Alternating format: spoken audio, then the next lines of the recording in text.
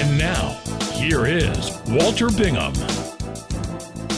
Hello and welcome to this very special program. It's the 28th of the month of Tevet, 5784, and that is my birthday, according to the Hebrew calendar. While most of us in Israel are going about our usual business, the war to destroy Hamas and free the hostages is raging ever fiercer, and not so many kilometers from our own homes.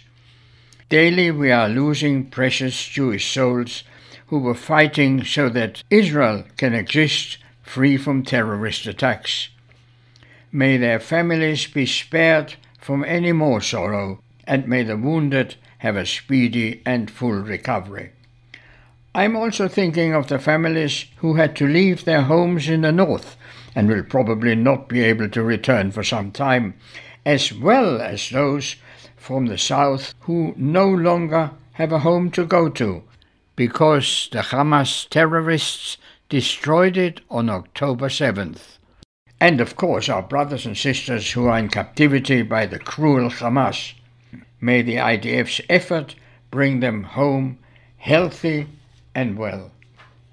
I'm neither a military strategist nor a politician, but having had my share of fighting in a bloody war to defeat the Nazis, I apply my experience when I say that in the war against Hamas, many lives could have been saved by employing a more ruthless way of dealing with those terrorist enemies who themselves do not abide by any military or humanitarian codes or conventions.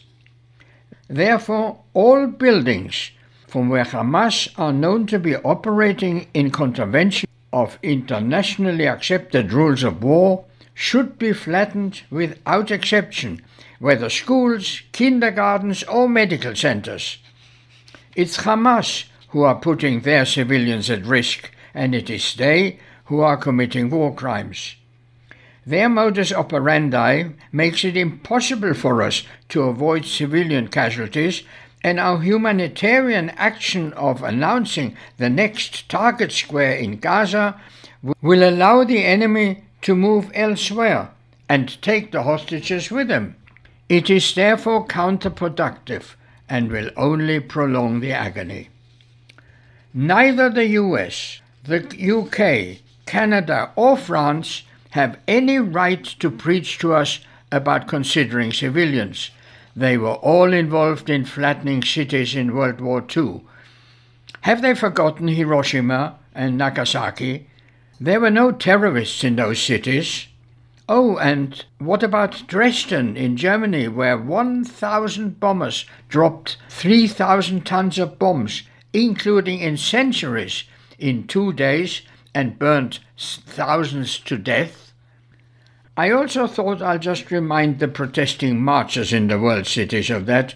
All those who are posing as guardians of civilians but are prepared to eliminate 8 million Jews from the river to the sea. Douglas Murray sums it up. Israel is the only country in the world never allowed to win a war.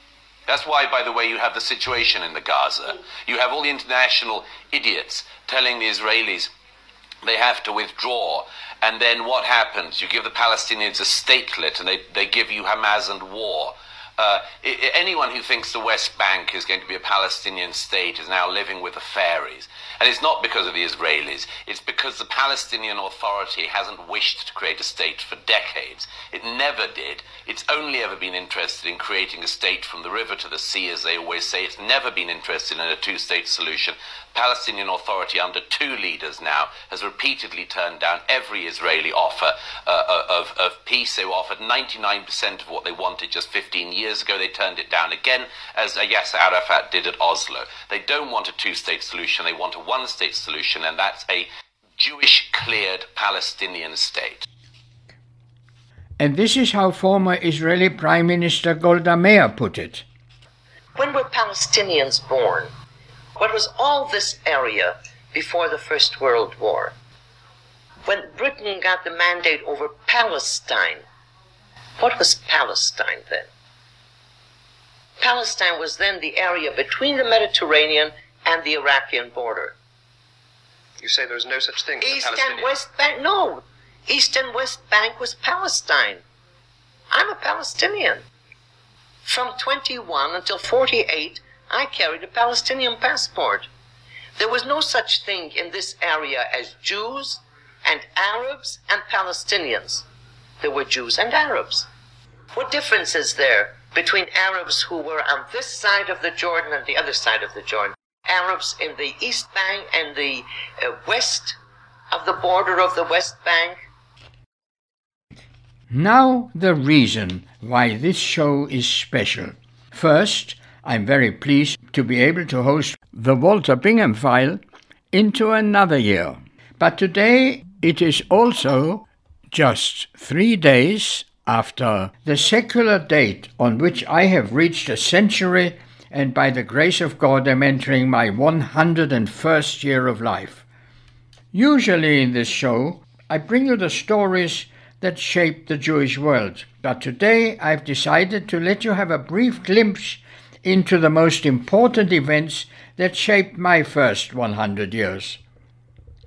Life is full of surprises. Some are pleasant and even welcome, others we could well do without, but all of them shape our future. I've certainly had my share of them, and thank God that I'm still very much agile of mind and body. Before I reflect on those long 100 years, I want to share with you a short poem that I wrote based on a longer one in German. Thankfully, only a small part of that applies to me. To make it to a century requires patience and much energy. If one likes it or does not, it's best to trust the hand of God. One must swallow many pills to reduce the fast approaching usual ills. It's best suppressing inner rage and quietly accept what comes with age. Like dealing with a stiffer knee long before this jubilee. The brain substance is also shrinking, and that affects the logic thinking. That's why we write it on a chit and then forget where it is hid. At first it's hardly noticeable, but soon becomes inevitable. Even if we would complain, it would be totally in vain. Regrettably, it's all downhill. There is no cure against God's will. During my very early years of life, the then German government, known as the Weimar Republic, was struggling to recover from the heavy burden laid upon it by the peace treaty after they lost World War I. It's important to know that Germany always harbored a latent form of anti-Semitism, so that its defeat in 1918 and the subsequent superinflation, being a money matter, was blamed on Jewish financiers. The Weimar Republic was toppled and brought Hitler to power on January the 30th, 1933. He posed as the savior of Germany from another Jewish plot that would bring about the demise of German cultural superiority and create Jewish world domination. My first years of school before Hitler were uneventful, but after 1933, a Jew going to school became a harrowing experience. I had to endure taunts and physical attacks. Complaints didn't bring any reactions from teachers, who totally ignored me. The boy who sat next to me copied my work, as one does, and being a pure Aryan, he received good grades, where mine were marked down. And when I raised my hand to answer a teacher's question, I was no longer called. Not that it would have been necessarily right, but the teacher could not take the chance that a Jew knew anything. Eventually, I had to sit at the back of the classroom, and you can imagine what sign that gave to the class. Soon, all Jewish students, as well as all Jewish academic staff throughout Germany, were expelled. For a short while, a temporary Jewish school was established in my city, and during that time my marks rose considerably. That ended my mandatory 8 years. My parents heard of a year of further education in the city of Mannheim, 60 kilometers north of where I lived, and sent me there, where I was accommodated in the kosher orphanage. Every day I walked to the schoolroom in the building of the large synagogue. The school year began after Easter, and I enjoyed the experience, which only lasted 7 months. During my stay there, on October 28th, that's 1938, I learned that lots of Jews had been arrested. I was afraid and wanted to go home. "Stay where you are," said my mother on the telephone. "They've just taken your father away." I never saw him again. He was forcefully deported to Poland, and in Mannheim, that's where I lived, they didn't arrest boys because it was up to the local Nazi chief, and so I was spared. For 4 nights, those Jews were kept in no man's land while the Germans and Poles argued about their fate. Conditions were grim, and 17-year-old Herschel Grinspan, who lived illegally in Paris, heard about his parents' deportation and about their terrible ordeal. So, on November 7th, he went to the German embassy in Paris to protest, and when confronted by the Third Secretary Ernst vom Rath, he drew his pistol and shot him. Sometime prior to this, the Nazis had already sent detailed instructions to all their officers in Germany and the Nazi-occupied territories how to carry out an anti-Jewish pogrom. They were told to wait until they get orders. The Nazi diplomat Ernst vom Rath died of his wounds on the morning of November the 9th, and that was the trigger for the order to proceed. That same night we experienced Kristallnacht, erroneously referred to as the Night of the Broken Glass. That was the beginning of the Holocaust, when 1,400 synagogues throughout Germany, Austria, and the Sudetenland, that's a part of Western Czechoslovakia, were burned down, 91 Jews were killed, 30,000 Jewish men were sent to concentration camps, and countless Jewish homes and businesses were destroyed and damaged. As usual on that morning, I walked to school. Even on the way, I felt a strange atmosphere. There were many more people in the streets, and as I approached the synagogue, I realized why. Masses of people were staring at the building that was still quite smoldering, and the fire service was there, but they did nothing to douse the fire, but protected neighboring properties from being damaged. It then became clear to me what was happening. Having gathered my thoughts, I returned to my accommodation, telephoned my mother and said, "I am coming home." I remember clearly that I took the 322 diesel train, and on arrival found that in Karlsruhe, my town of birth, too, the story was the same. To earn some money, I used my skills of repairing electrical appliances like adapting irons and other items from 220 volts to 110 for those who were fortunate enough to be able to emigrate to the US. I also helped to clean up damage to the Jewish hotel. Many Jews who lost their businesses or having been dismissed from their employment were trying to emigrate to the US or the UK. However, that required sponsorship or proof of financial independence, making it almost impossible, and it also applied to my own family. The Jewish establishments in those countries did not pressure their governments sufficiently to accept Jewish refugees because they feared that, listen to that, too many Jews cause anti-Semitism. So, my mother and I had no opportunity to leave Germany.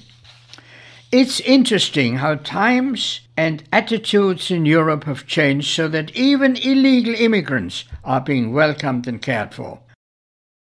Following Kristallnacht, there was an appeal by European Jewish communities to the British Jewish philanthropic organizations to save Jewish children from Nazi Europe. It was miraculously approved very quickly after they succeeded in pressuring the government to act, and visas for 10,000 children were issued.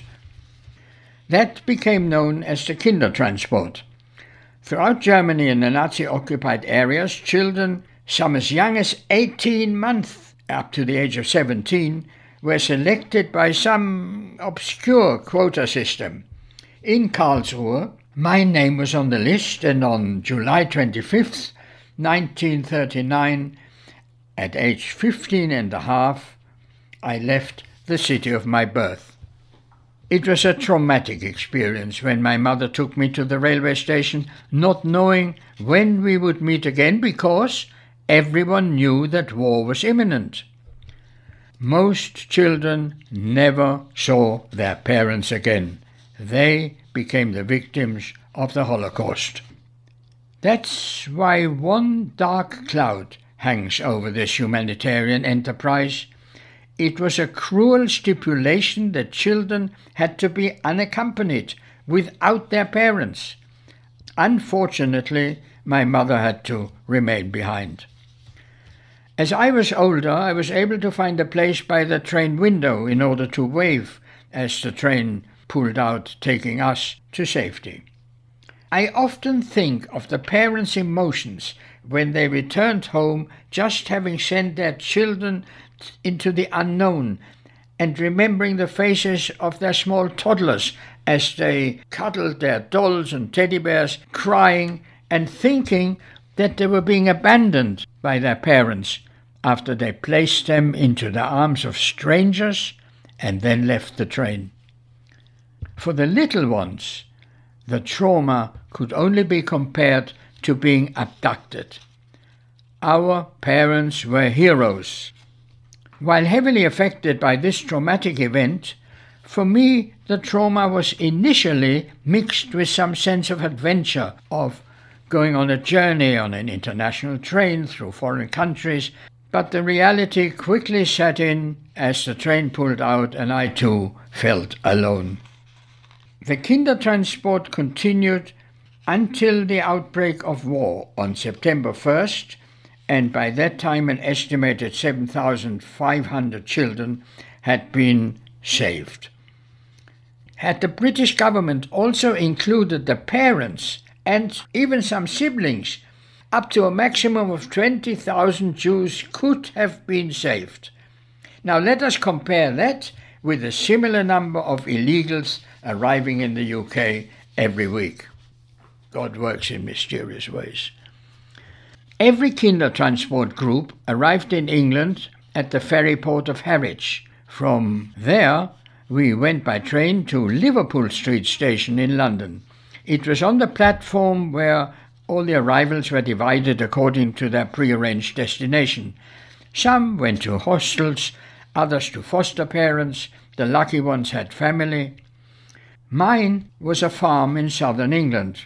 After 1 month, my group was taken to Grich Castle in Abergele, North Wales, a Grade 1 listed building from the early 19th century, beautifully situated on a hill at the shores of the Irish Sea. The halls were oak-panelled and the palatial staircase was made of marble. Unfortunately, for many years, that place had been neglected totally. There were no facilities.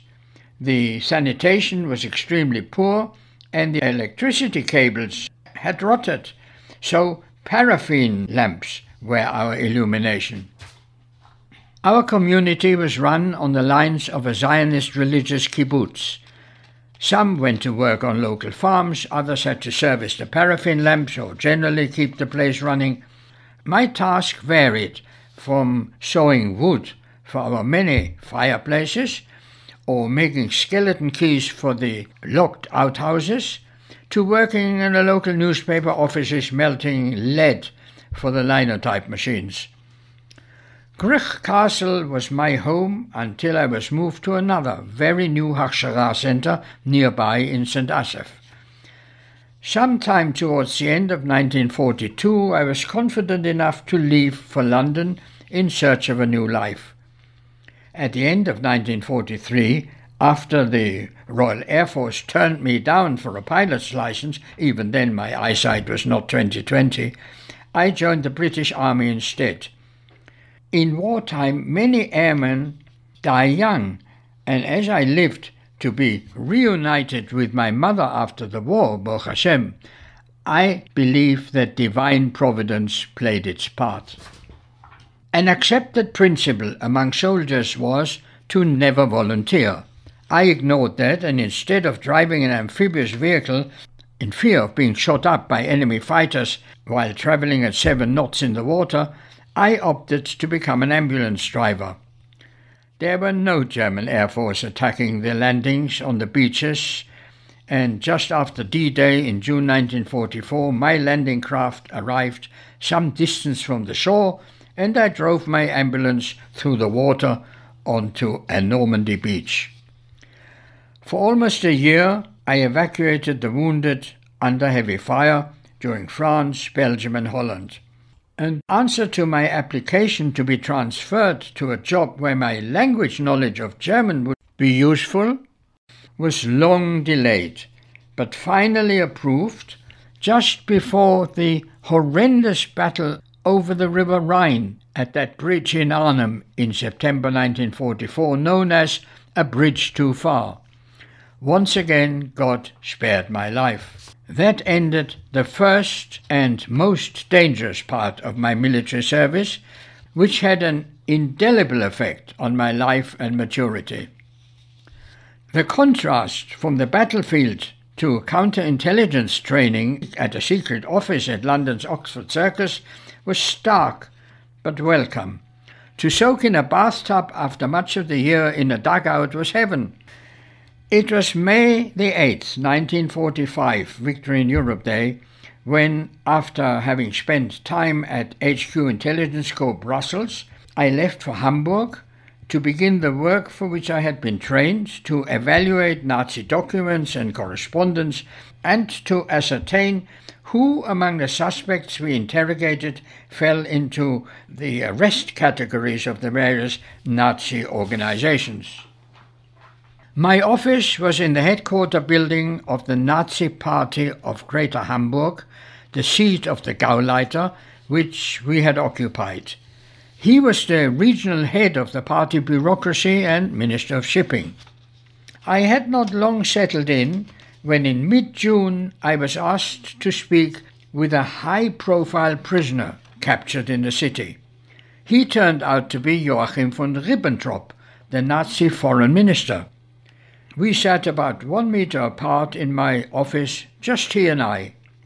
This ardent Nazi, who was in overall charge of everything that had happened in Nazi-occupied Europe, looked me in the eye and denied every knowledge of the Holocaust. When I challenged him, he claimed to have read it in the newspaper. Unbelievable. His arrogance and delusions of grandeur had no bounds. Faced with my camera, he still believed that it was for publicity. He rose and requested to have a shave first. That's when I raised my voice and told him to sit down. Some more questioning followed before I had this prisoner removed. At the Nuremberg war crimes trials, he was found guilty of conspiracy, crimes against peace, war crimes and crimes against humanity, and sentenced to death.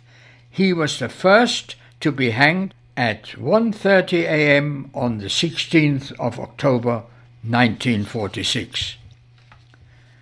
The date of my discharge from the army was the 31st of December 1947. I declined the opportunity to stay on.